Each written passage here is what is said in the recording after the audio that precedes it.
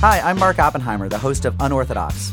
And a happy Gentile New Year to you. I think this is the year that non-Jews are going to be calling 2016. 16, right? Of course, we Jews are in the middle of 5776. It's been a good one so far. And as the Gentile year ends, it seemed like it would be fun to look back at the year in Unorthodox. I mean, we're not even a year old, but we feel like over these 22 episodes, we've already learned how to walk and talk, or at least crawl. Definitely talk. Our New Year's present to you is some of our favorite moments from our first 22 episodes. Thanks for the memory of sentimental verse, nothing in my purse. We thought we'd start with a little bonus track. You see, before we ever made our debut on the Panoply Network or on iTunes, we taped some fake warm-up episodes just to see if we could get the hang of it. These episodes were never meant to air. They exist in a hermetically sealed vault, guarded by some very, very tough Israeli Defense Force veterans. But we've rescued one of them to share with you. You see, on those early fake episodes, we needed some guests who were happy to schmooze with us and pretend to be on a podcast without any promise of ever actually being on a podcast. And one of the first guys I asked was my friend Matthew Polly. He's an author. He wrote a book called Tapped Out, about the 2 years that he spent becoming a mixed martial artist. That book, by the way, has sold something like 1 million copies, most of them to junior high boys. He's on all sorts of lists of favorite books that will get your junior high boy to read. He's now writing a book about Bruce Lee. He's an Irishman, but he's married to a Jewess. He's definitely Jew-curious. And most important, as a freelance writer, Matthew Polly is a guy who can get away in the middle of the day and do stupid unpaid gigs like talking to us. I have a quick question, and this is in those 15 seconds or less. What is your one least favorite? It doesn't have to be like a deep thing, but like one least favorite things about Judaism from your observations thus far. What do you do away with if you could?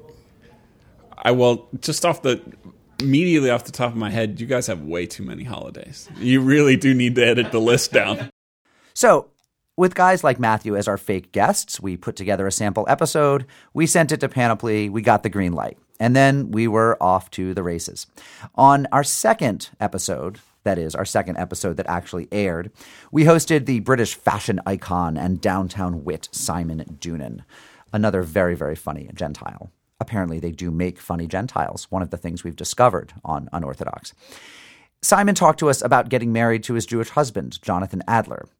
Before the wedding, things took a rather puerile or penile turn. So I wrote this article for The Observer, and I actually went to my doctor and I said, I'm writing this theoretical piece. And I did the cake, the caterer, the blah, blah, blah. And I said to him, adult circumcision, what's it like? Should I, shouldn't I? And he said, under no circumstances. It's the most painful thing known to man. Did you know that? I could have guessed. I could have surmised, You've never actually entertained the thought. I've never seriously entertained the thought of circumcision. It was a theoretical question. If you're going to get graphic, I don't have an enormous problem in that department with foreskin, I mean. Oh, God. This is nasty, this is isn't it? incredible. You have a dainty little, you have one, but it's not obtrusive. So yes, even it's in not that department, it's not. Even in that department, you pass as Jewish. I mean, it's completely meant to be. I do. Well, then that's amazing. It doesn't need to be verputzed in any way. Or kapachka. As you, our loyal listeners, know, before long, a couple running themes had emerged on our show: the Holocaust and cats. Now, as for me, I'm against both of those things, but Stephanie in particular has a thing for cats. Particularly her cat, Cat Stevens. Anyway, in an early episode, we talked about a plan in Israel to deport stray cats to foreign countries. So, Leah, you're the senior Israel correspondent. Stephanie, you're the senior cat correspondent. It's true. What they do to Israeli stray cats is low on my list of concerns. But see, cats are like the national animal of Israel. Like anyone who goes on a birthright program sees them everywhere. Like they are so inherent to the identity, the fabric. There's stray dogs there too. But the cats, there's something. The cats are they way are everywhere, worse. and they're not scared of you. And we're really looking here at the beginning of the cat final solution. So I'd like to play some music that befits that. If this is going to work, that'd be lovely. Can you imagine the scene? It's black and white, and all the cats are rounded up on the train on their way to Meowschwitz. Oh, Or too to, soon. Or to Bergen-Belsen. And a single dog dressed in red is like, goodbye, cats. Goodbye, cats. No? No one's feeling the love? Steven Spielberg is directing this? Yeah. Where's Spielberg? Mitzi's List. Can we do a pun on Shoah right now? Huh? This is too far for me. This is where I draw the line. Liel Don't you just Cats in the love, though, Holocaust. the creativity of these people? Leibowitz with an iPhone and some Holocaust minor key music is a dangerous thing. But like The when you're talking unbelievable, about by the way- rounding up groups of people, it's like he had to have seen that one coming. Like what it sounds It's like, hello, Kitty? No. Auf Wiedersehen, Kitty. Auf Wiedersehen, Kitty. To the trains. Schnell! Schnell, die Katzen, schnell! So amazing. I was really excited to get for one of our Gentile guests, Dan Savage, the well-known essayist and sex columnist. He came on the show and told us about an ethical dilemma that he had many, many years ago when he was living in West Germany, in his early years as an openly gay man. So I dated a German guy for a year, and he was really great and really hot. And this was in West Berlin, so that's how long ago it was. And he spoke almost no English, and I spoke almost no German, so there wasn't a lot of communication, just a lot of sex. And 6 months into the relationship, I realized, listening to him talk to somebody else, that he thought I was Jewish. You know, I had black hair then. And I still have a kind of a largish nose. I'm circumcised because of my generation. And he was absolutely crushed when I told him that I was Catholic like him. He was from Bavaria, where everybody's Catholic. Would it have been wrong for me to let him continue to think I was Jewish because he was deriving a lot of pleasure from that thought? Stephanie, I mean, I think that it's like the context is important. Like, what part about you being Jewish was it? It was sort of like a sexual diplomacy thing that he was doing. Like, I think it was a post-Nazi weird fetish transgressive-y thing that he was sleeping with this American Jew. Well, to use a Dan Savage term, I think you would have been, GGG, good, giving, and game, and why not? If he wants his Holocaust repentant sexual fantasy, which I assume we all have at one stage or another of our normal upbringing, then that's fine. I just don't think there's any harm or foul in this. I think that you were probably getting off on his Germanness. He probably looked like Dieter from Sprockets. He was from he was from a Wim Wenders film, and he was getting off on the fact that, you looked kind of Semitic. I don't see the harm. I'm not offended as a Jew if you go on playing Jew there, provided that it's a short-term thing. Like, you guys are in, you're out, within a year you're gone. It'd be weird if it continued into engagement, marriage, that sort of thing. Yeah, that was my follow-up question. Like, if I had let him think that, how long, if we had wound up staying together, which is a possibility. well, like the high holidays would have been awkward. Point? Yeah, we do, come home to my house for, we call it Christmas, maybe.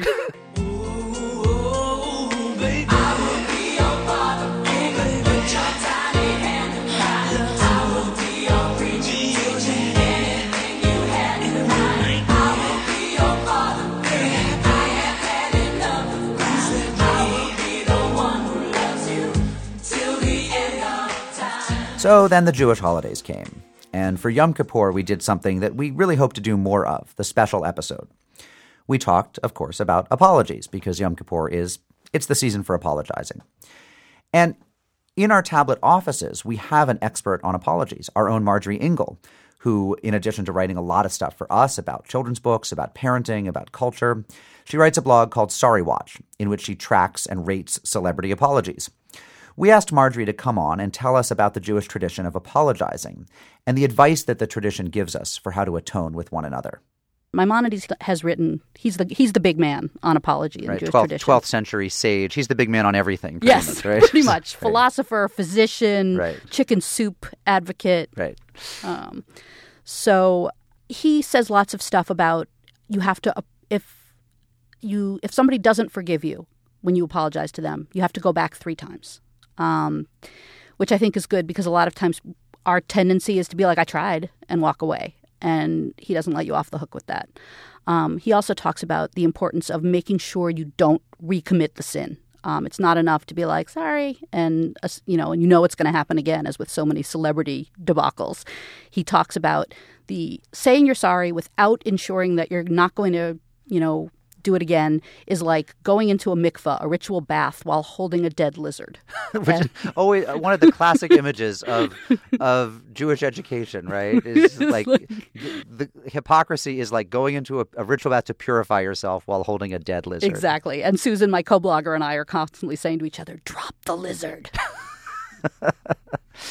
And then he also says that if you've been apologized to, you're supposed to forgive the person. Yeah, right? you are not supposed to. You are just as in the wrong if you are just going to cling to your resentment. It's the equivalent of the that Buddhist saying about holding a rock thinking you want to throw it at somebody else. Holding a hot rock is like burning your own hand. Right.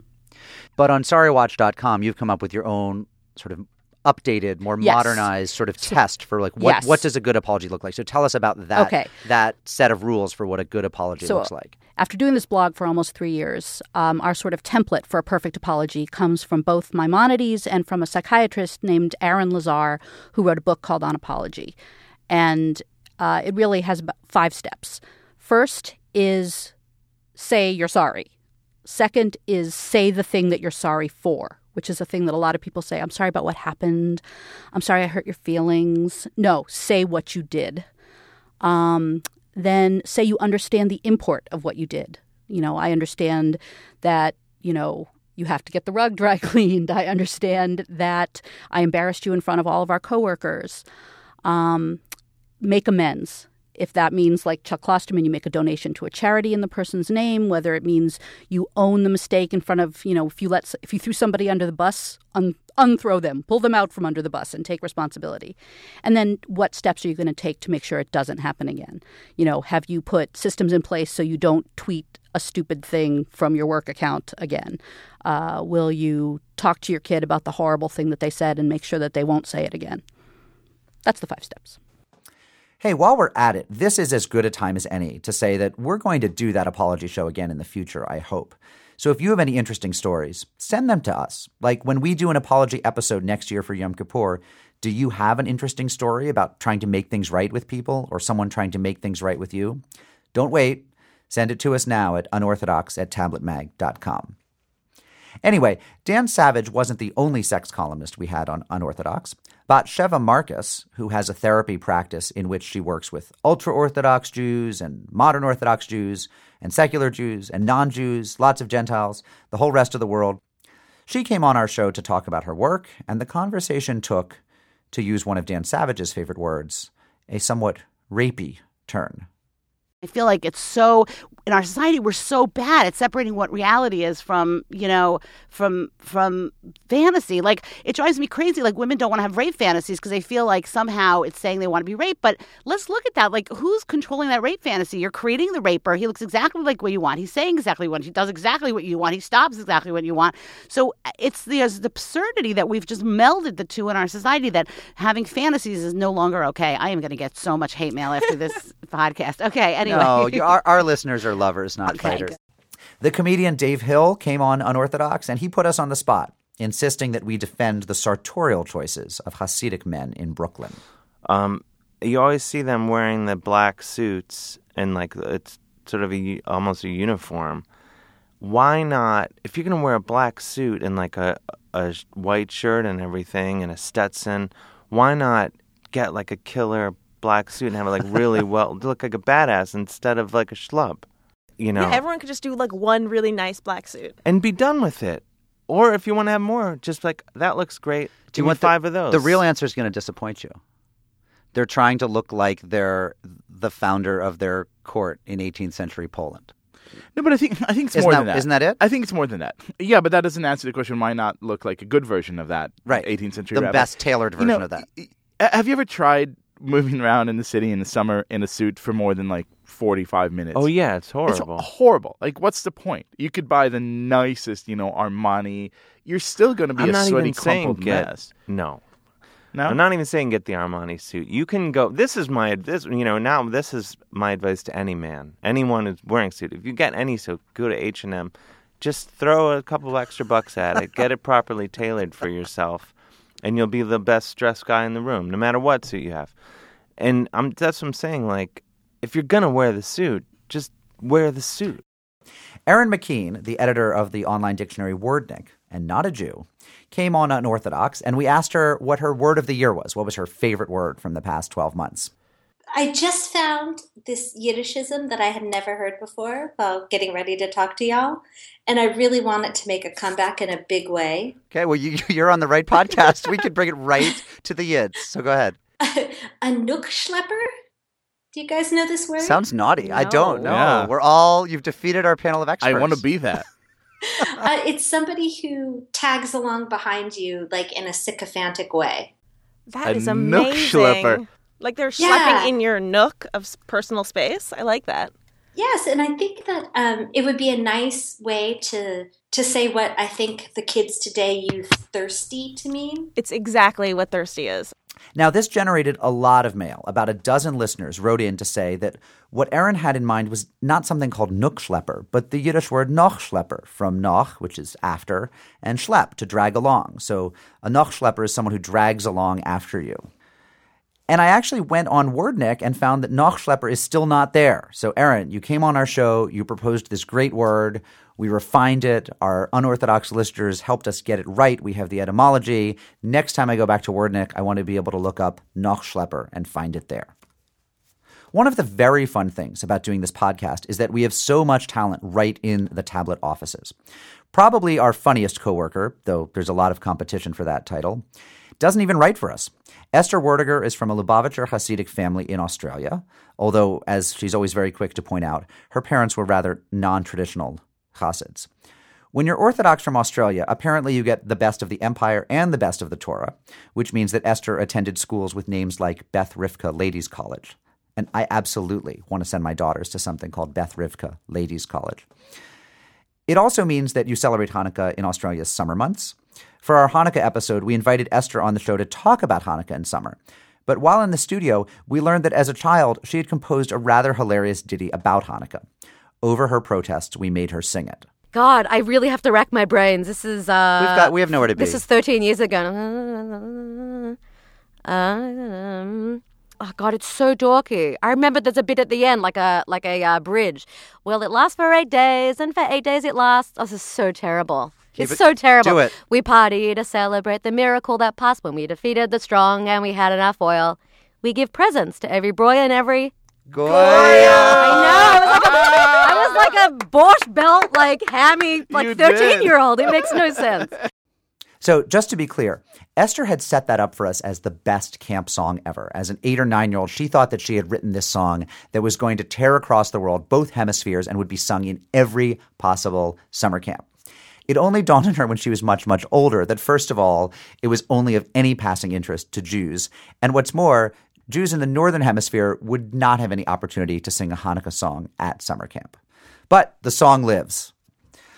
And then, of course, we did 2 live shows, one at Yale University and one at the Washington, D.C. Jewish Community Center, where we totally sold out the room and rocked the Beltway hard. Washington Jews totally know how to party with a podcast.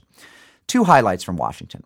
First, I told the story of what happened when my 4 daughters spotted Christmas trees strapped to the tops of cars on the highway in mid-December. And I said, Ellie, they're bringing the trees to the house. And she said, so you mean that every time I see a tree on top of a van, there's a Christian in the car?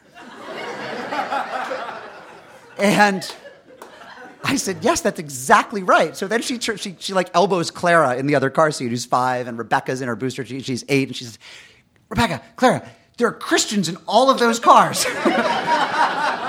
But the funny thing is, I haven't broken to them that every time we're on the highway, there are Christians everywhere. Washington also featured the live debut of the unorthodox podcast Jubador, Jim Nabel, who wrote a special anthem for the show. He's a Jubador riding through the country, looking for a place to hang his kippah without fear. And everywhere that he explores, he finds wanting. No one seems to want the Jubador here. Everybody. No one seems to want the Jubador here. Thank you.